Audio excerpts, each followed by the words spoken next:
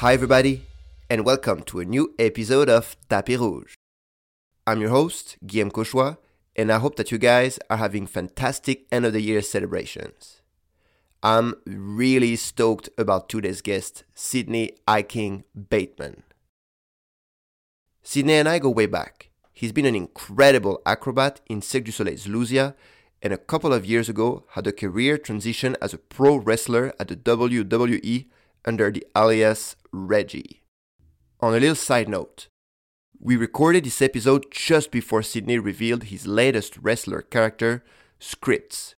This is why you'll see Scrypts on the episode cover, but hear him still talking about his character, Reggie. Sidney is a true inspiration of mine, and you're just about to find out why. So here he is, Sidney Bateman, aka Scrypts. Sidney, welcome to Tapis Rouge. Tapis Rouge. How you doing, brother? I'm pretty good, man. Yourself? Yes, pretty good. Good to see you after all these years, man. Yeah, it's so great. I'm so stoked to have you on the show because we know each other from way back in the circus school day and then the Cirque du Soleil day, but you accomplished so much all over the year. So could you take us and tell the listeners about where you come from and how did you start your artist and performer's journey? So I'm Sidney Iking Bateman, aka Reggie. I started circus at the age of 11 in St. Louis, Missouri. Just an after-school program. It was something that I did after school that kept me out of trouble. I come from a family of 8. Okay. I have 3 brothers and 4 sisters. Very poor, bad neighborhood in St. Louis. Lots of gangs, violence, drugs, and just crazy stuff. Mm-hmm. And circus for me was just this outlet. It was an outlet to showcase me and what I love to do, but it was just an escape from all of the poverty, the drugs, the gangs, and crazy stuff from my neighborhood. And at the age of 11, I found this new meaning through life, new meaning of life through this thing called circus that I never knew anything about. It was pretty cool. Yeah. And what was it, something in your neighborhood, like the circus training there? And like, how did you get in contact with it? Did you see a show or like, did you just walk by? Like, how did you first? So it was downtown St. Louis, and I had actually never been downtown St. Louis before because no one in my family had a car and we didn't really travel outside the 2 or 3 blocks from our neighborhood, from our house, because it was just rival gangs and whatnot. But when I was in the 3rd or 4th grade, I believe, I did this program called Discovering Options. It was a program that it was for high-risk children. And I did this 10-week program. And at the end of the 10 weeks, every student that attended, they were paired with a mentor. And the mentor was told to spend 1 hour a week with these students for 10 weeks. And I had an older white woman named Diane, and I was so shy around her because I never see any other person of any other race in my neighborhood. It was just me, and everyone in my neighborhood were just Black guys or Black women and whatnot. Mm-hmm. And so I met her, and she was asking me all these questions: what do I like to do? What I want to be when I grow up? And I really couldn't answer. But she said, what is something you love? And I told her backflips. I said, I love to do backflips. And so she took me to the gym, and she would watch me do backflips in the gymnasium. And one day it was like the summer, she took me to see this circus called Circus Florida. Mm-hmm. She didn't tell me really what I was going to see. She said, we're going to go to a show. I said, okay, cool. In my eyes, a show can mean anything. It can mean a movie, it can mean a play or whatever. I just never thought it would be a circus. So we actually walked into the circus, and we were sitting there, and I just had this weird look on my face, like, oh, where am I at? And I saw horses, traditional circus. I saw horses, clowns, trapeze artists. And I looked at her and I said, hey, can we leave? She said, are you sure? I said, yes, this is very uncomfortable for me. And she goes, if you want to leave, we can leave. And so we left. And like, as I'm leaving the tent, I see these group of kids come out, and those were the St. Louis Arches. They came out. I just saw them from out of my peripheral, and I didn't think anything of it. my mentor took me there so that I could meet the circus coach, circus lady of the St. Louis Arches. And me walking out was basically the first failed attempt of me meeting her to become a St. Louis Arch. Mm-hmm. And then 6 months down the road, she took me to the City Museum. That's where the Arches perform and train. And I saw these mats just lying in the middle of the ring. And so I ran into the ring and started flipping on them. And then this coach came out and said, hey, you can't flip here unless you're a student. I said, well, how do I become a student? Because all I want to do is flip. And he gave me these papers and I signed up and did like a 10-week patchwork circus class. And we trained for like 8 weeks. And then the 9th week, we put together the show and I did my act the 10th week. And then the circus woman came to me and said, hey, you're really good. I want to invite you to be a part of our level 3 advanced circus troupe, the St. Louis Arches. I said, what's the St. Louis Arches? She said, it's our level 3 acrobatic group and you will get paid. I'm like, what? I can get paid for doing something I actually love, flipping. And that was the beginning of my circus career. No, that's crazy. And what did your family think about that? So my family were supportive for the most part. You know, it was something new to me. It was something new for my family. It was something new for people in my neighborhood.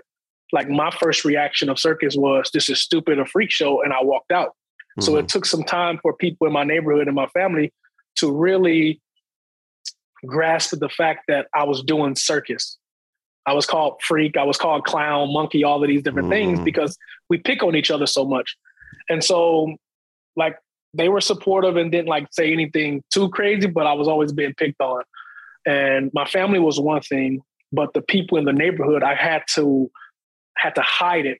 I couldn't be Sidney Iking, circus artist. I had to be Sidney Iking, the younger brother of 2 gang members in the neighborhood, because if you have any sort of difference and things that are new, it is viewed as stupid, as funny. It's an easy target to be picked on. So I lived 2 different lives for a long time.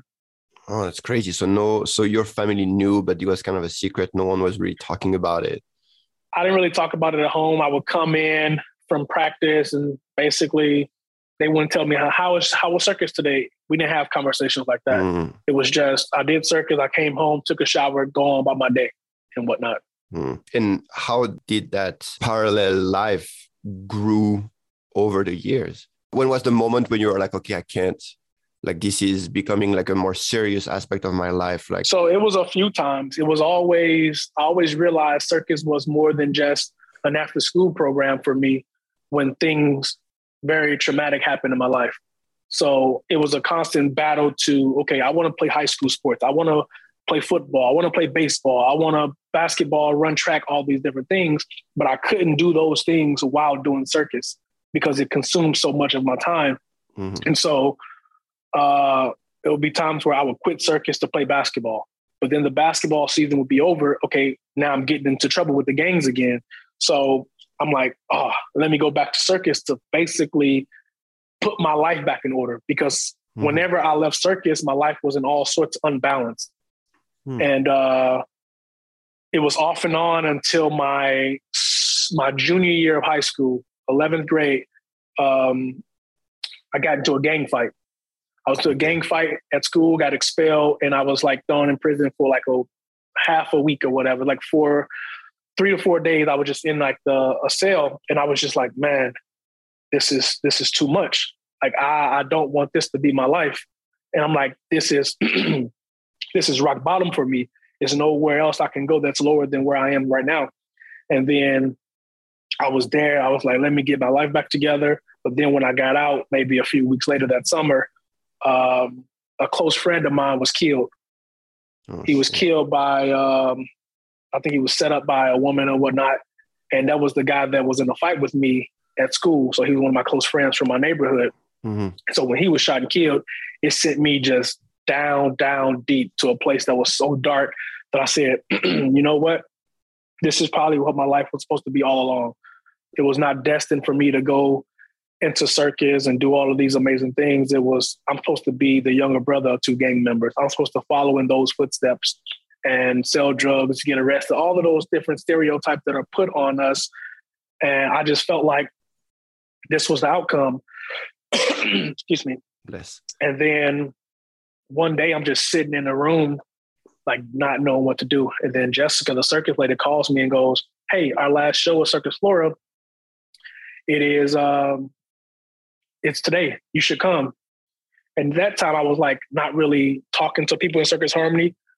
Prior to all of that fighting and whatnot, I had met Melvin and T-Rock. Yeah. So they were there. So they were there in the arches, and then they convinced me to come down as well. So I went downtown and I was like sitting in the audience. And it was the first time I was sitting and watching the arches. And just to give our listener a bit of background, Melvin and T-Rock were also friends of ours from Circus School, and they are also artists on Luzia at the moment. Yes. Melvin and I trained together for from 2011 until 2019. Then when we started my circus career in Montreal, and he's still performing, and I'm not. And so they convinced me to come to Circus Flora. And it was the first time I was watching the show from the audience since, I started circus when I walked out, and everything was just dark. The crowd was going crazy, but everything was just silent for me. And I was watching those guys in the ring, all of the joy they were having. And I'm just like, man, I'm supposed to be there. So Melvin, T-Rock, they convinced me to get back into circus after my friend had got shot and killed. And it was that moment when I said, I'm going to do things for myself and not for anyone else. Yeah. And do you think you had the passion for circus, or it was because it was such a great escape from your reality? Both. I had a passion for a circus at a young age because it was the only thing that allowed me to be a kid in the beginning. I was a kid, and I really had to grow up fast living in my neighborhood where I was from. And when I was with circus, I was able to be goofy. I was able to be free and be a kid and just do something that I love without having to think, oh, this person thinks that's stupid. This person thinks that's dumb. I'm doing it to please this person. It was the first thing in my life that I did to please myself. And that passion carried on throughout my entire circus career. And I remember at what age was I? 13 when I saw Cirque du Soleil for the first time. Came to St. Louis. It was what's show? Kidam. Yeah. And so funny because Jerome Lebeau was in that show performing hand to hand. Oh yeah. And the show was just incredible. Incredible. So I said, that's what I want to do. And not even knowing that I would be there one day, but it was so many bumps along the ride. And then it didn't hit me until I got to circus school in Montreal, where, hoop diving class was right next to hand-to-hand class that Jerome was teaching and whatnot. So yes. yeah, it was a great way to escape for sure, but it was also a lot to do with passion. What you're saying, like you saw the Skidam the first time, and that's what a click moment. You said, "Oh, this is what I want to do." Yeah. And from this point, how do you go from being in St. Louis, making the decision of becoming a professional circus artist, all the way to your first day working on Luzia in Cirque du Soleil? So, like I said, it was so many things that happened in my life. As a kid, you never know what you want to do, but you find something and you hold on to it. And I found circus, even though I wanted to play basketball, football. I just knew that the chances of football and basketball happening were very, very slim. But circus, I was really good at. And circus was also something very different that no one in my neighborhood, no one in my school has ever even heard of. So I'm like, I'm not fighting thousands of people to get one spot. I have this spot. Let's see how far I can take it. Yeah. But no matter how strong that passion was, life still gets in the way. I still have to go to that neighborhood and live in that neighborhood. I have to go and be around those people and whatnot. And so I was here in circus, but then the neighborhood and the people just kept pulling me further and further and further back until a friend of mine was shot and killed. And I said, I just cannot do this anymore. I have to take control of my life and have to do what's best for me. And when I did that, things got a lot easier. I graduated high school and I trained for 1 year. I graduated in 2010. And because of the gang fight, I wasn't able to attend the tryout in Montreal because I had lost credits or something. So they couldn't see my, I didn't have my high school diploma, and like the credits were lost and all of these different things. But I ended up later that year getting everything that I needed, but it was a month too late for the deadline for the application for the tryout. And so I took a year off of circus. A year off after I graduated, and I worked for Circus Harmony as a teacher. I trained, I worked in a snack bar. I just spent all of my time at Circus Harmony. And I just start to breathe, think, feel circus. And then when I did the tryout, I completely crushed it. And it was just such an amazing feeling because everything that I worked for in that 1 year was way more than I did my entire 15 years, or was it 13 years before that in circus, because I had a goal in mind was to leave St. Louis and go to Montreal. Yeah. And yeah, man, it's amazing. And during that year off, you said you spend most of your time at the Circus Harmony. And was it also a strategy to kind of leave your environment and your neighborhood behind, to say, I want to spend the least amount of time there because I want to focus on that exit that I see for myself? Exactly. That's the biggest reason. Because for me, it was always, I do circus, I go to school, I do circus, I go back and sleep. But I'm like, if I don't get in trouble if I'm not around those people, I don't put myself in situations if I'm not standing on the corner in those neighborhoods at 1 o'clock in the morning. So I said, if I go to circus at 9 o'clock in the morning, I can find something to do. I work on juggling, stretching, or whatever. I just have to get better. I have to recreate my thought process. It can't be, circus is what I want to do, but I'm also a part of this neighborhood, so I have to spend time here. I had to just like something in my mind had to switch to where I said, I am in control of my life. I don't have to follow into my uncle's footsteps, my brother's footsteps, or any guy in the neighborhood's footsteps. And all my views changed and things like that. And so I was conscious of, the more time I spend in circus, the less time I get in trouble spending time in the neighborhood and whatnot. And what was it an encouraging thing to realize, like, the least amount of time I spend there, the better my life becomes, the better I start to feel. So I bet you realize like, there is a momentum here. I don't want to lose it. I just keep on going. Exactly. I got into less trouble. I was just so much happier.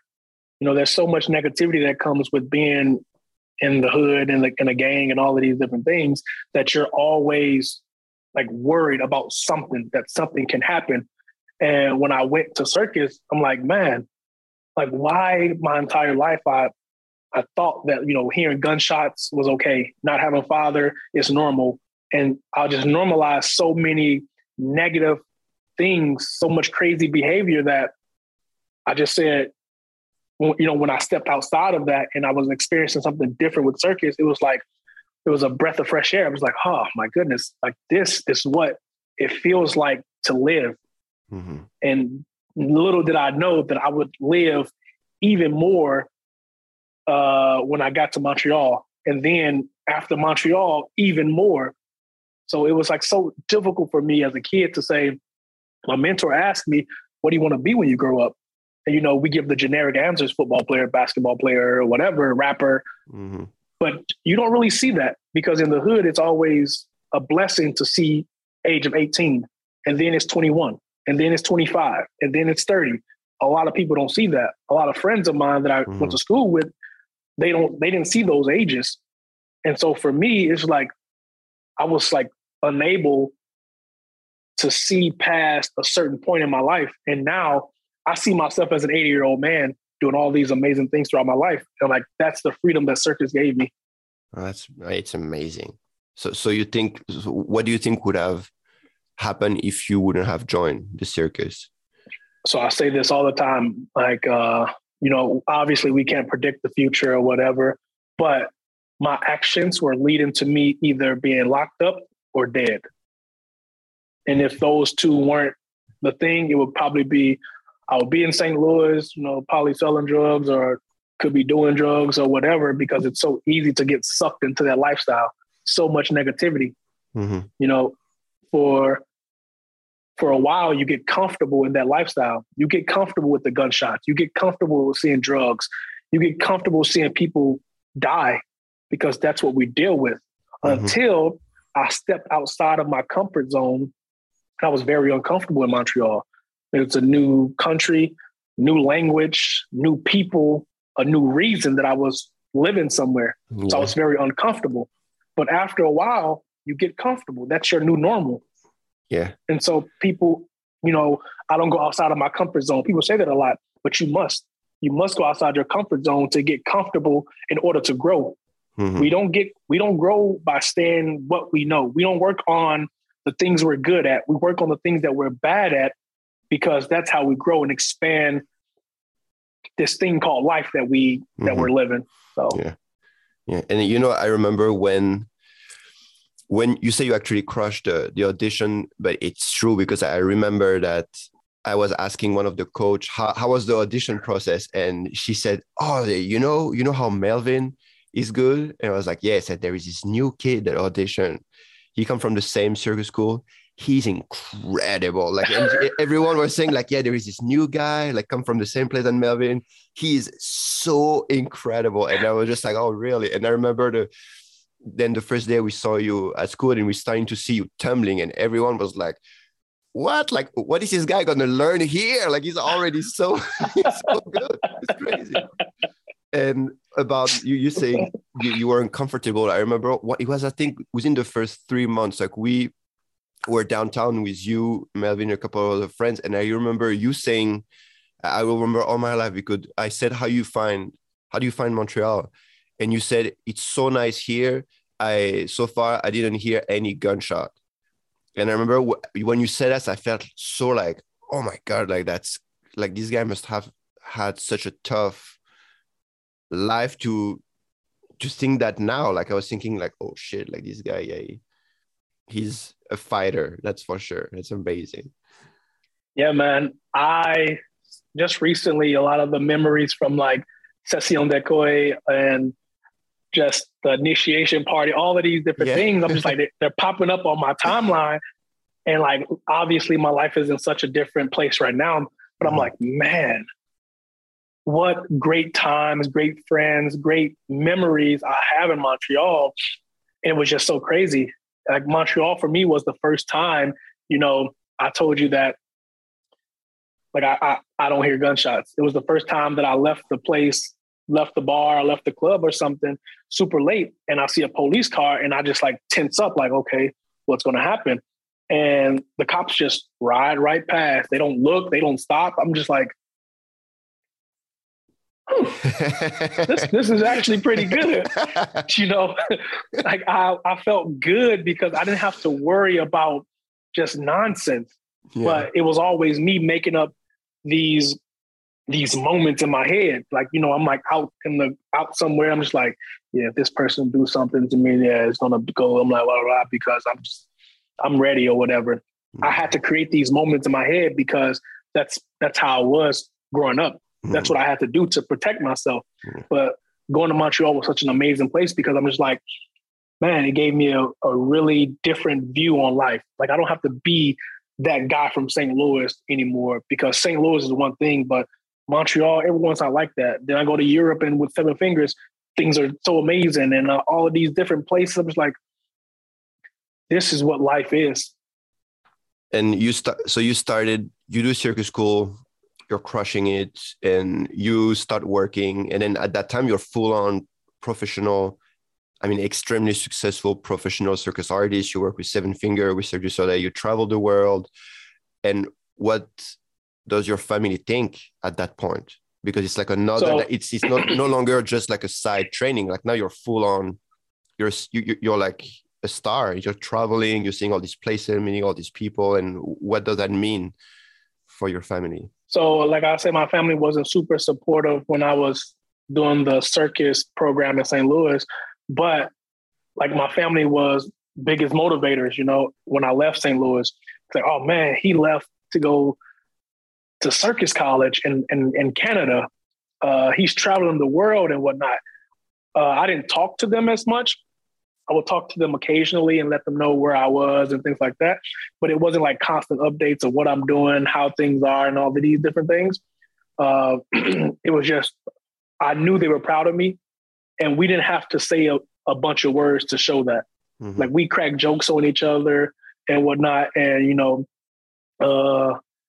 I see like my sisters or whatever post a picture, and my brother, you know, I'm proud of you. My big brother goes, man, you inspired me. You're like my big brother, and things like that. He calls me from prison all the time and tells me that. And so that's how I know that they're proud of me. Not by saying like, I love you and we giving hugs and kumbaya and whatnot, because that's not how we express love to each other. Mm-hmm. And so they were super supportive, very happy for me. I think it motivated them to do a bit better in their lives as well. Mm-hmm. You know, my niece was incredible little girl. She is incredible. Well, was a incredible little girl. Now she's 21 or whatever. But she calls me Unky, and she talks about how I motivate her to be better and do all of these amazing things. And that is a good feeling for me, because I didn't have that uncle or that aunt when I was a young kid to look up to and want to aspire to be. And now that I'm doing that for not only my family, but for so many people around the world, you know? Yeah. Did you go back home often when you started working and touring? Throughout, even when I was in Montreal, I would go back when I could, and I would teach the younger guys at the Circus Harmony.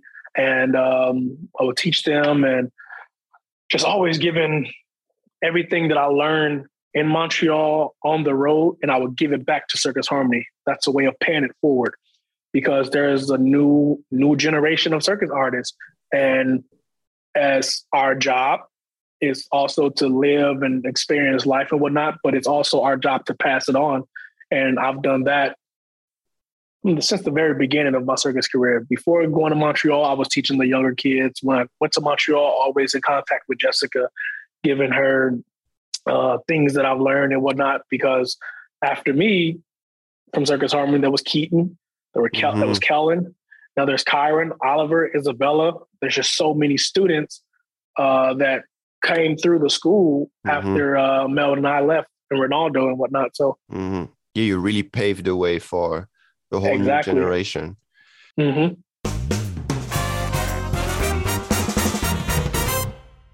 Our partner in this episode is Circus Talk, the online career marketplace for circus and the performing arts. Circus Talk is the new thing that is great for our international circus community. It is an amazing information resource bringing news, events, and industry trends to us, professionals working in the field.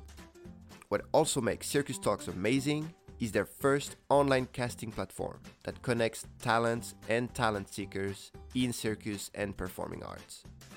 If you're a talent seeker, you can finally post jobs and auditions in a professional and transparent way, instead of using social media accounts. There are already over 28,000 artist profiles on Circus Talk that talent seekers can search, while talents can find jobs and apply to them via the Circus Talk platform. You can get your first month free on both Circus Talk Talent and Talent Seeker Pro membership by using the promo code Tapis Rouge in one word. So go to circustalk.com, sign up to Pro, and use the code Tapis Rouge to find your spotlight with our partner, Circus Talk. Alright guys, a little side story now. Back in 2014, I hurt my back training backstage before a show. The pain was so intense, I couldn't put my socks on, sit for more than 2 minutes, and obviously it took me out of the show for quite some time. I followed a strict core rehabilitation program, and after 6 weeks, I got back on stage, but I kept having recurring pain. So I started to educate myself about core anatomy, rehab training, and pain science. I wanted to understand, why am I doing all these exercises if the pain keeps coming back? The more I was learning, the more I understood I had to change. I started switching exercises, tweaked some techniques and executions, and also completely changed my perception of pain. After a couple of weeks, on top of reducing considerably my pain level, I was feeling so much stronger, which increased my confidence to move and better perform on stage. My life overall was so much better. Finally, I was pain-free and not scared to hurt my back again. I had a lot of artists and athlete friends who saw that happening and asked me, "Hey, what did you do for your back?" And I thought, I could put it all out in a clear and clean way instead of always pulling random videos on YouTube and giving quick guidance. So I reached out to all the best doctors, physiotherapists, and performance medicine specialists whom I met touring and asked them to help me develop Protocol Cut to the Core. Protocol Cut to the Core is the first rehab and strengthening protocol for back or hip pain that also includes a comprehensive course in core anatomy, biomechanics, and pain science. It is approved by doctors, physios, and performance medicine specialists from 5 different countries. If you are suffering from acute or persistent back or hip pain, you can find Protocol Cut to the Core on our website at cuttothecorefitness.com. When movement is an issue, movement is the solution. And now, let's get back to the show.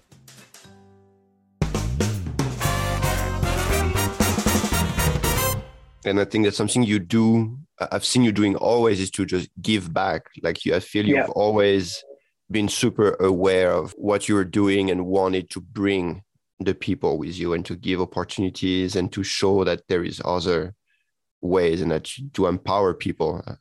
Yeah, that's the goal. That's what one should do, you know, because like I told you, I never knew anything about circus. So for me, circus was never an option until it became an option. So that was another avenue that I could take. And then that avenue opened up other avenues for me. So I'm here and I go back to St. Louis. I go to prisons and speak to people, to inmates and whatnot.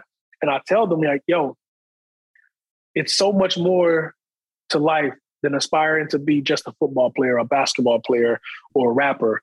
You don't have to be what the blueprint has set forth for you. You can be so much more than that. You just have to want to believe. And there's people out there that's going to guide you, but you have to be willing to accept those people. And what would you say, like, what are the things that you think people can do to, as you say, finding a new way, or if they are living in an environment that's not supporting their fulfillment, what are the advice that you can give? So it's very simple, actually, because my neighborhood is just like every neighborhood in America, across the world, where like gangs and poverty are very popular. There's one way of doing things. All you have to do is do the opposite. When your friends go and stand on the street and want to be cool and put on certain colors and rep a certain block, don't do that. The less time you spend in that environment, the better it is for you.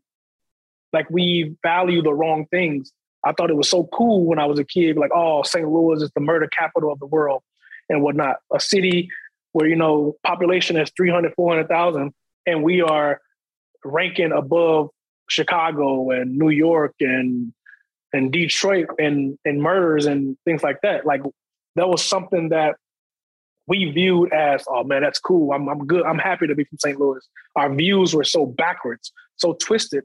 And once you let go of what you think is right, then you can start to change, because we always think we know everything. You couldn't tell me nothing. I knew it all. I could do it all and whatnot. And so I said, you know what? I can learn. I'm a sponge. There's not a limit to what I can soak up.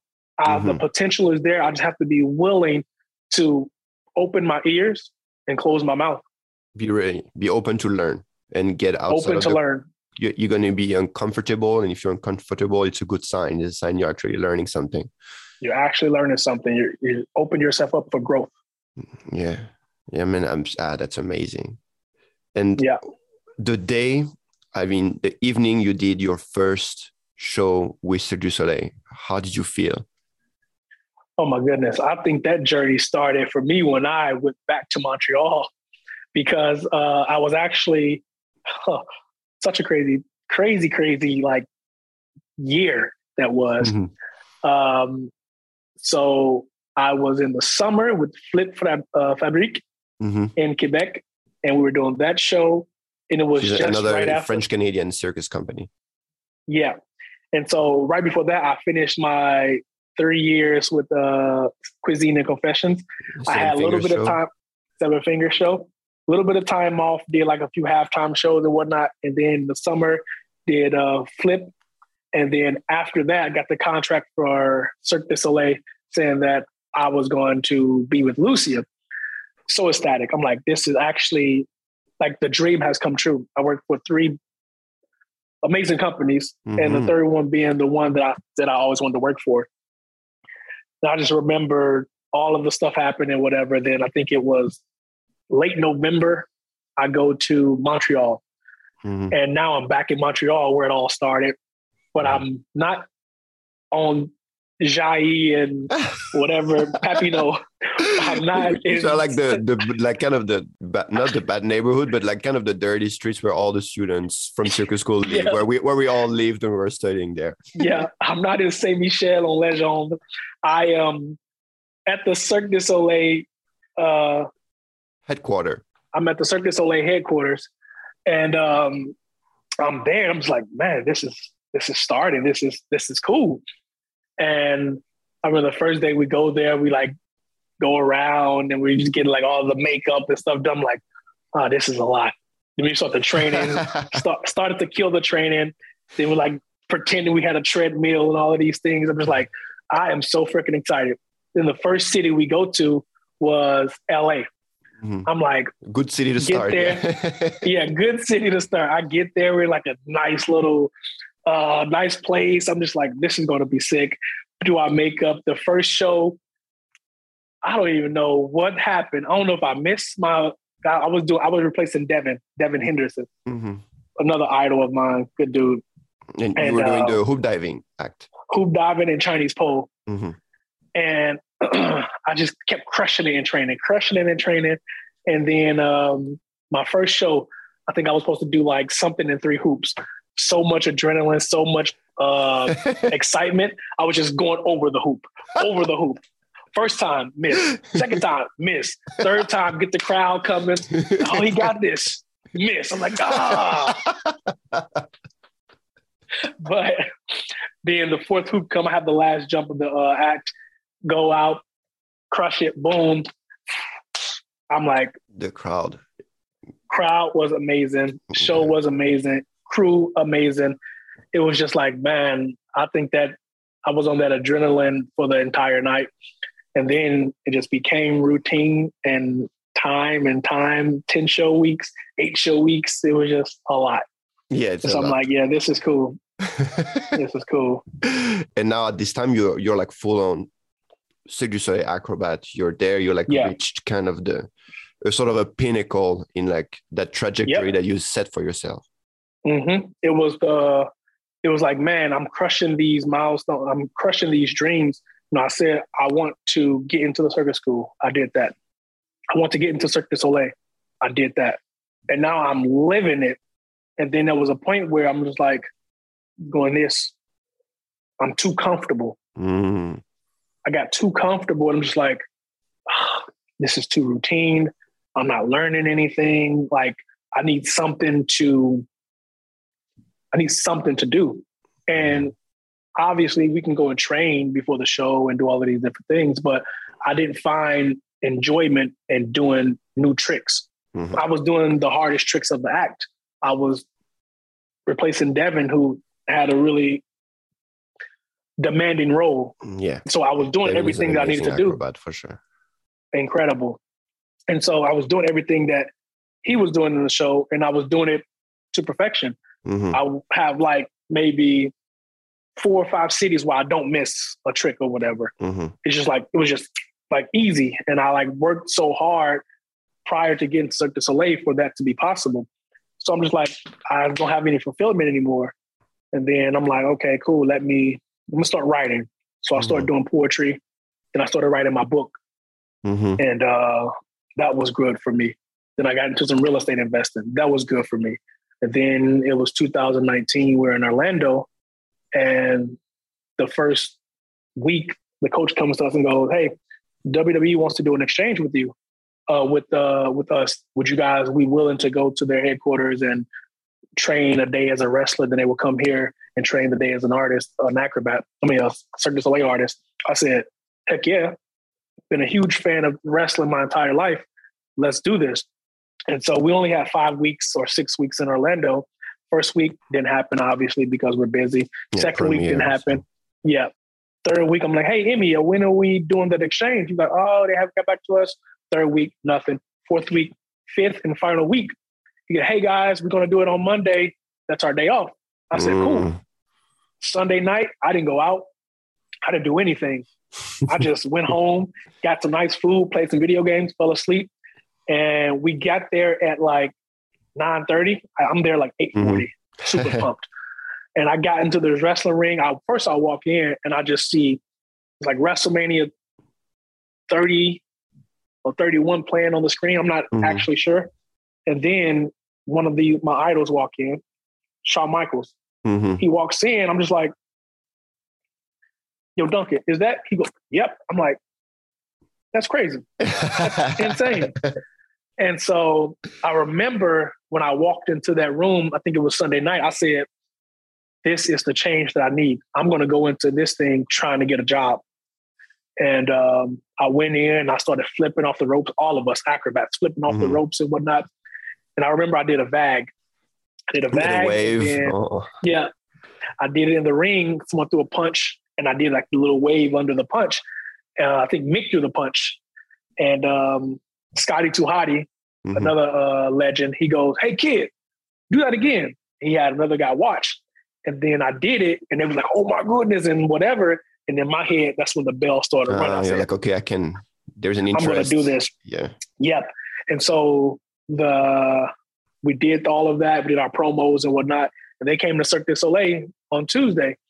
And as we were teaching them acrobatics and juggling all of these different things, I go to the head coach, Matt Bloom. I said, "Hey, how does one get involved into this?" He said, "Well, we have a tryout next week. Talk to your people and get it clear. Then I will invite you."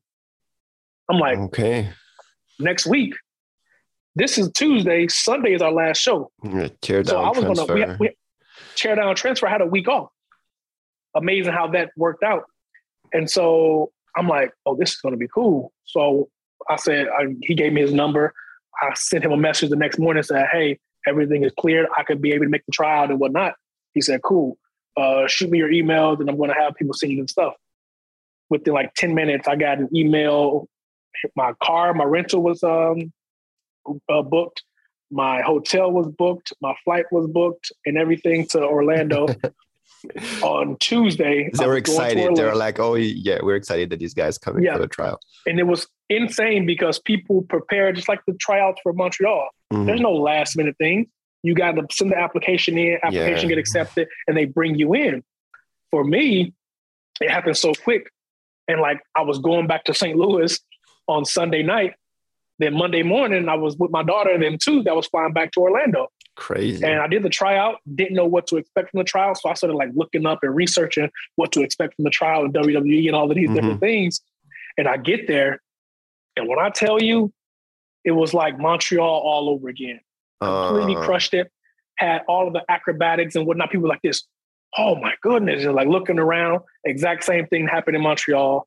And then the guy that got me the trial, he comes to me in the beginning, he says, "Go kill it. Don't embarrass me out there." I said, "I got you." And then he was having me like go up against guys and drills and all of these different things. And then basically had to cut a promo. And I just talked about me and my life and whatnot. The trial was like 3 or 4 days. Same thing like Montreal. It was 2 days actually. But the last day, the talent scout comes to me. He pulls me aside. He goes, "Hey, to let you know that we love your story. You're a stud athlete. We want to bring you in." And I'm like, "Oh my God." Oh, like burning sensation in my chest. This is incredible. And he said, "We'll follow up with you and we'll talk about the logistics and whatnot, but we want to have you." I'm like, "This is so dope." And so it was incredible because I finished that. I go back to St. Louis, and then I go to New York to get back with Luzia. Yeah. And I said, you know what? They said they want me. I'm going to do everything I can. So when I get there, that I'm much better than what they saw when they first saw me. Yeah. And so I started looking for wrestling schools, every city that I went to in Luzia, like wrestling schools. So I started training on Mondays or day off, Saturdays, sometimes Sundays. I was training in every city, New York, Connecticut.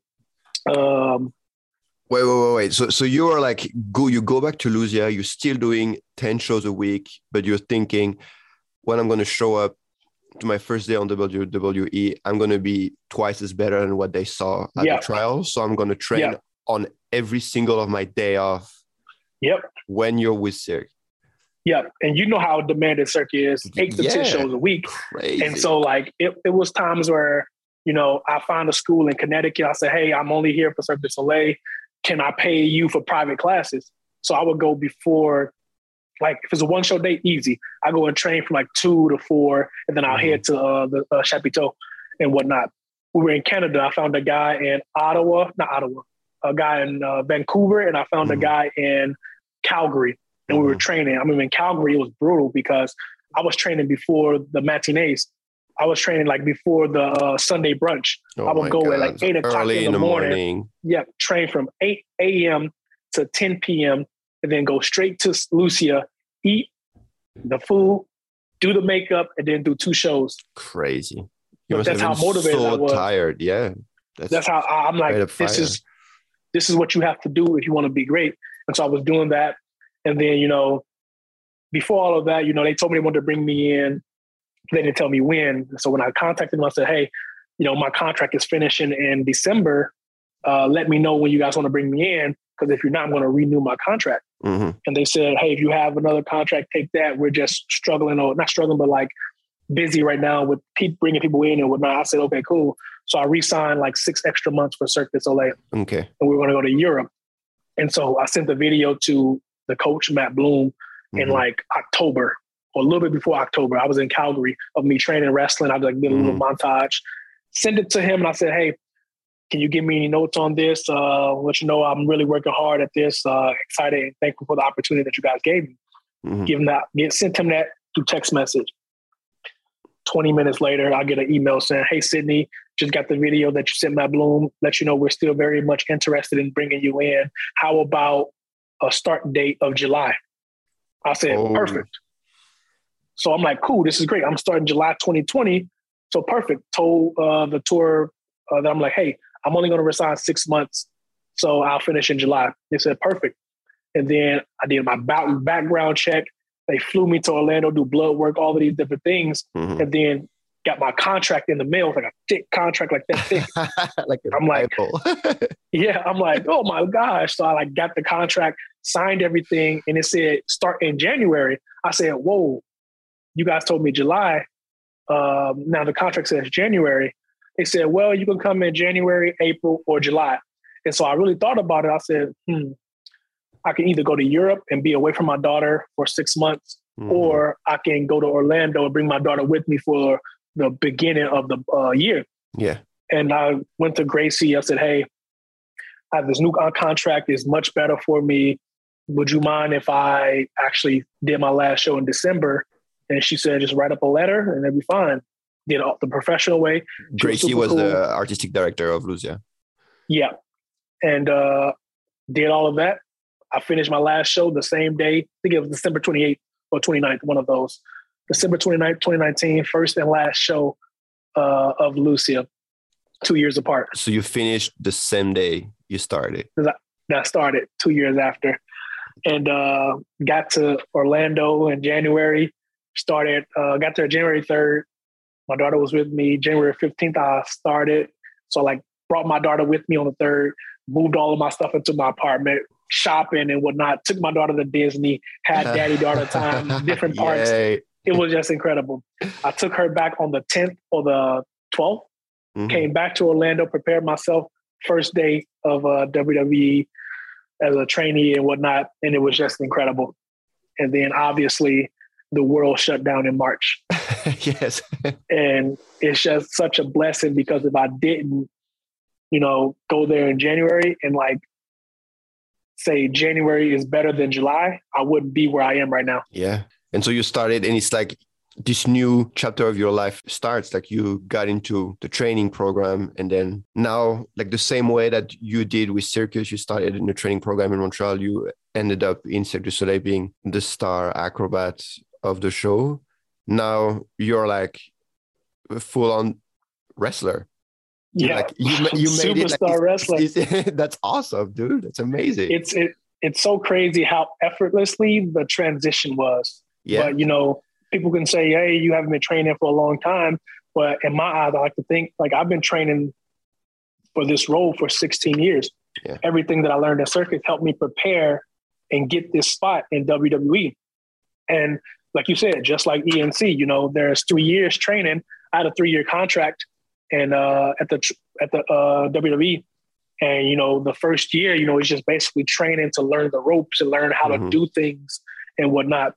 Then the pandemic shut down. I mean, the pandemic happened, so we stopped training. We was basically at a halt. But I said, I'm not able to take all of this time off because I'm so new at this. I haven't put enough time into this to be able to take 6 months off because of a pandemic. So I started talking to people. I'm like, hey, I know we're not supposed to be doing this, but can you train me on the side and whatnot? So I was training while everyone else were on break. Yeah. Basically, everyone was partying and doing parties every night. When everyone was watching Tiger Kings, you were. Yeah. Exactly. I'm like, how do I get better? And so I was training with people that's been doing it for like 16, 20 years. And when we got back to training, I was so far ahead of everyone in my class that I started getting all these opportunities. And that's how Reggie was created, because like, I was just thrown into the fire and I took it and just like, let's go. And I just ran with it and constantly trying to make myself better. And how is it compared to Cirque du Soleil training, the training to become a wrestler? WWE? So someone just asked me what was more difficult, wrestling or a circus artist. I think the circus training in school helped me so much to do all of the training in WWE. Like I was never big on lifting weights, and now I lift a lot of weights because I was an acrobat. So I did like do heavy weights, and now I do a lot of weights, and I like love going to the gym and whatnot. But aside from that, everything that I did in circus was way more difficult. I was not comfortable acting and doing like all of these classes and whatnot until I went to Montreal. So doing it here, it's actually a lot easier for me because I have 16 years of performing experience, and that's helping me so much in this field. Yeah. And so you were like circus students and circus artist, then circus star, then WWE trainee, Student, WWE trainee. star. And now what else do you want from this life, man? So superstar for sure. I was a champion already in WWE. I was 24/7 champion for 112 days. That was the longest. I think it's been broken right now. But I've had that title for a long time, changed it, and did a lot of cool, amazing things for sure. The next step is to do more. I'm in the development of a new character right now. Oh, okay. We'll keep it a secret because I don't know how I'm excited for it for sure. So that's the next step for that. But also I'm doing a lot of acting classes, and I want to get into some acting. I'm doing writing. I have 3 books that I've written already. I'm working on getting them published. 2 children's books and then 1 autobiography that's about my life. Nice. And I also am writing a superhero TV show / movie. Okay. And it's circus related. It's legit my life, my story. But, I find the circus, and the circus is what like have the power. So it's like a whole different universe of circus powers. It's circus related because there hasn't been a really true circus superhero, not Robin or not Nightcrawler, all these people, but someone like me, like you, that has done circus for all of these years, who knows really about the circus. So I'm super excited about it. With what you say, you remind me of Dwayne Johnson a little bit, going from wrestling to Hollywood. Yeah. Like looks like you're going on a similar path. I'm excited, man. The sky's the limit. The sky's the limit. That's for sure. Dude, I have one last question for you before we finish. Yeah. If tomorrow aliens would land on Earth, what would be the first thing you would tell them to do? Oh man. Honestly, man, I would say this world has so much to offer, and I don't know how long you're going to be here, but I know for a fact that you are going to have lots of great food, see lots of entertainment, and it's going to be a roller coaster. I know that's not one thing, but that was actually a pretty hard question. Yeah. I don't know. I just experienced so much in life right now that I look through my eyes right now. I just see the world so differently. And yes, there's so many negative things or whatever, but everything is only negative if you choose to look at it that way. Mm-hmm. I could have looked at the world so negative when I was younger because of what I saw. But it's so much more beyond that. And the light is always at the end of the tunnel. You just can't be afraid to walk that tunnel. Yeah. I mean, that's the most perfect way to end this episode. It's amazing. Sweet. Man, thank you so much for coming and giving a bit of your time. Of course. And I'll be obviously checking you out on the show. And I'm really looking forward to see the books coming out. Sweet, my man. I appreciate you having me. It was really, really nice to catch up and see your face. Yeah, it was awesome. So please take care and see you soon, brother. For sure, man. Peace. If you guys were searching for a new motivation, I think that Sidney's story will do. I have been speaking about him and his story many times to many people and for many years. He had so many obstacles ahead of him, but he still made it all the way to the top and beyond. I also love so much that he's always been giving back since the very beginning of his success. It doesn't matter how much you have. What matters is how much you share. If you guys like this episode, please give it a good rating and review. Share the podcast on your socials with your friends, your families. Please spread the word. It really helps Tapis Rouge growing. You can find us on Spotify, Apple Podcasts, circustalk.com, or wherever you're getting your podcasts. All right, my friends, that's it for today. So take it easy, enjoy the holidays, and if you're working, having a show tonight, well, that's just the way it is working in the entertainment industry, right? I send you some power, rock the house. And until next week, as we say in the circus, see you down the road.